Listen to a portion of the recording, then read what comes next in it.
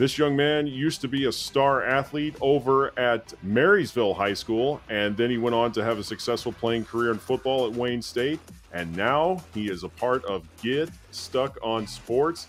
He is Brady Beedon. Brady, can you hear me, sir?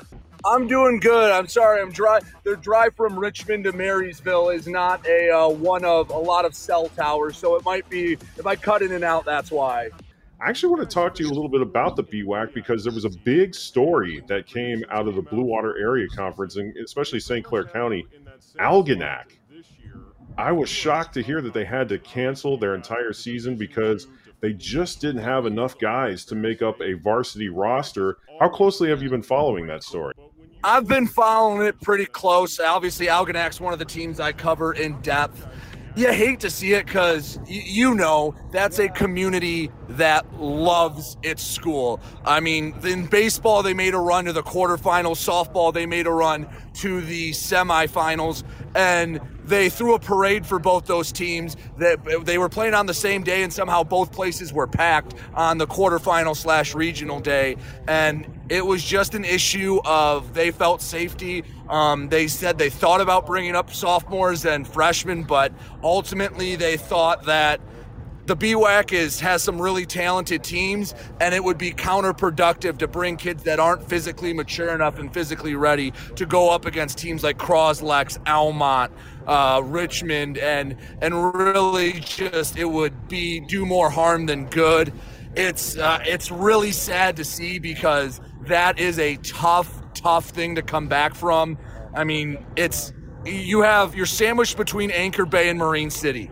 And what I'm worried about is 7th and 8th graders making decisions to go to a different school because of it.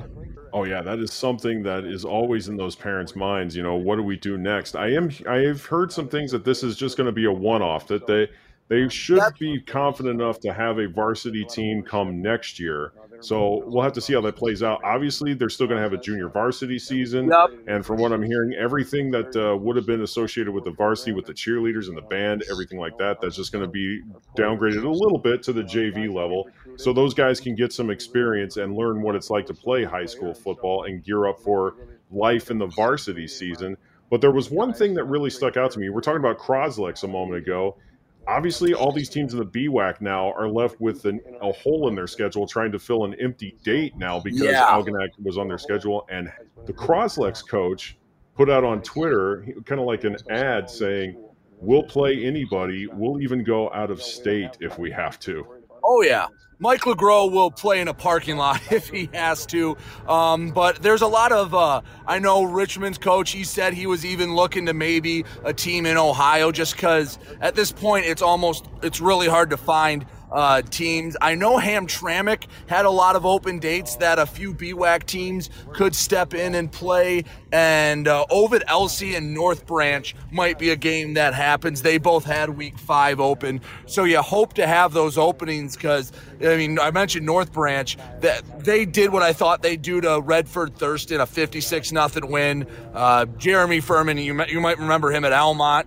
He's got them. He's got them working at North Branch as well. So it just seems like it's going to be a tough league in the BWAC. Almont took down Marysville tonight, and Yale crushed Annapolis. We were hoping to see a win there, but the BWAC undefeated tonight. So it's going to be a league that is what you expect the BWAC to be. For those who don't know what Get Stuck on Sports is, kind of fill people in on what it is you do out in the Port Huron, St. Clair County area.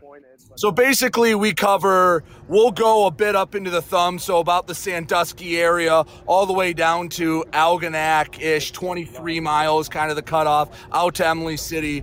Me and my partner, Dennis Stuckey, we cover games every week. We do football through baseball and softball season, and then we have a show we do 3 times a week to talk about it. So if you're listening and, hey, your team's playing someone from St. Clair County, Northern Macomb, Sanilac County area, there's probably a good chance we're talking about it, and if it's a big game, there's a good chance we'll be covering it. So it's a lot of fun to cover. these local high school teams. And there's a lot of talented teams around here that might not get their shine. Obviously, the big one's Marine City, but there's a few other teams. Almont's been to a state final, and you mentioned Algonac. It's crazy to think that just 5-6 years ago they were playing for the right to go to Ford Field too. So there's a lot of good football over here, and we just like to give it some exposure.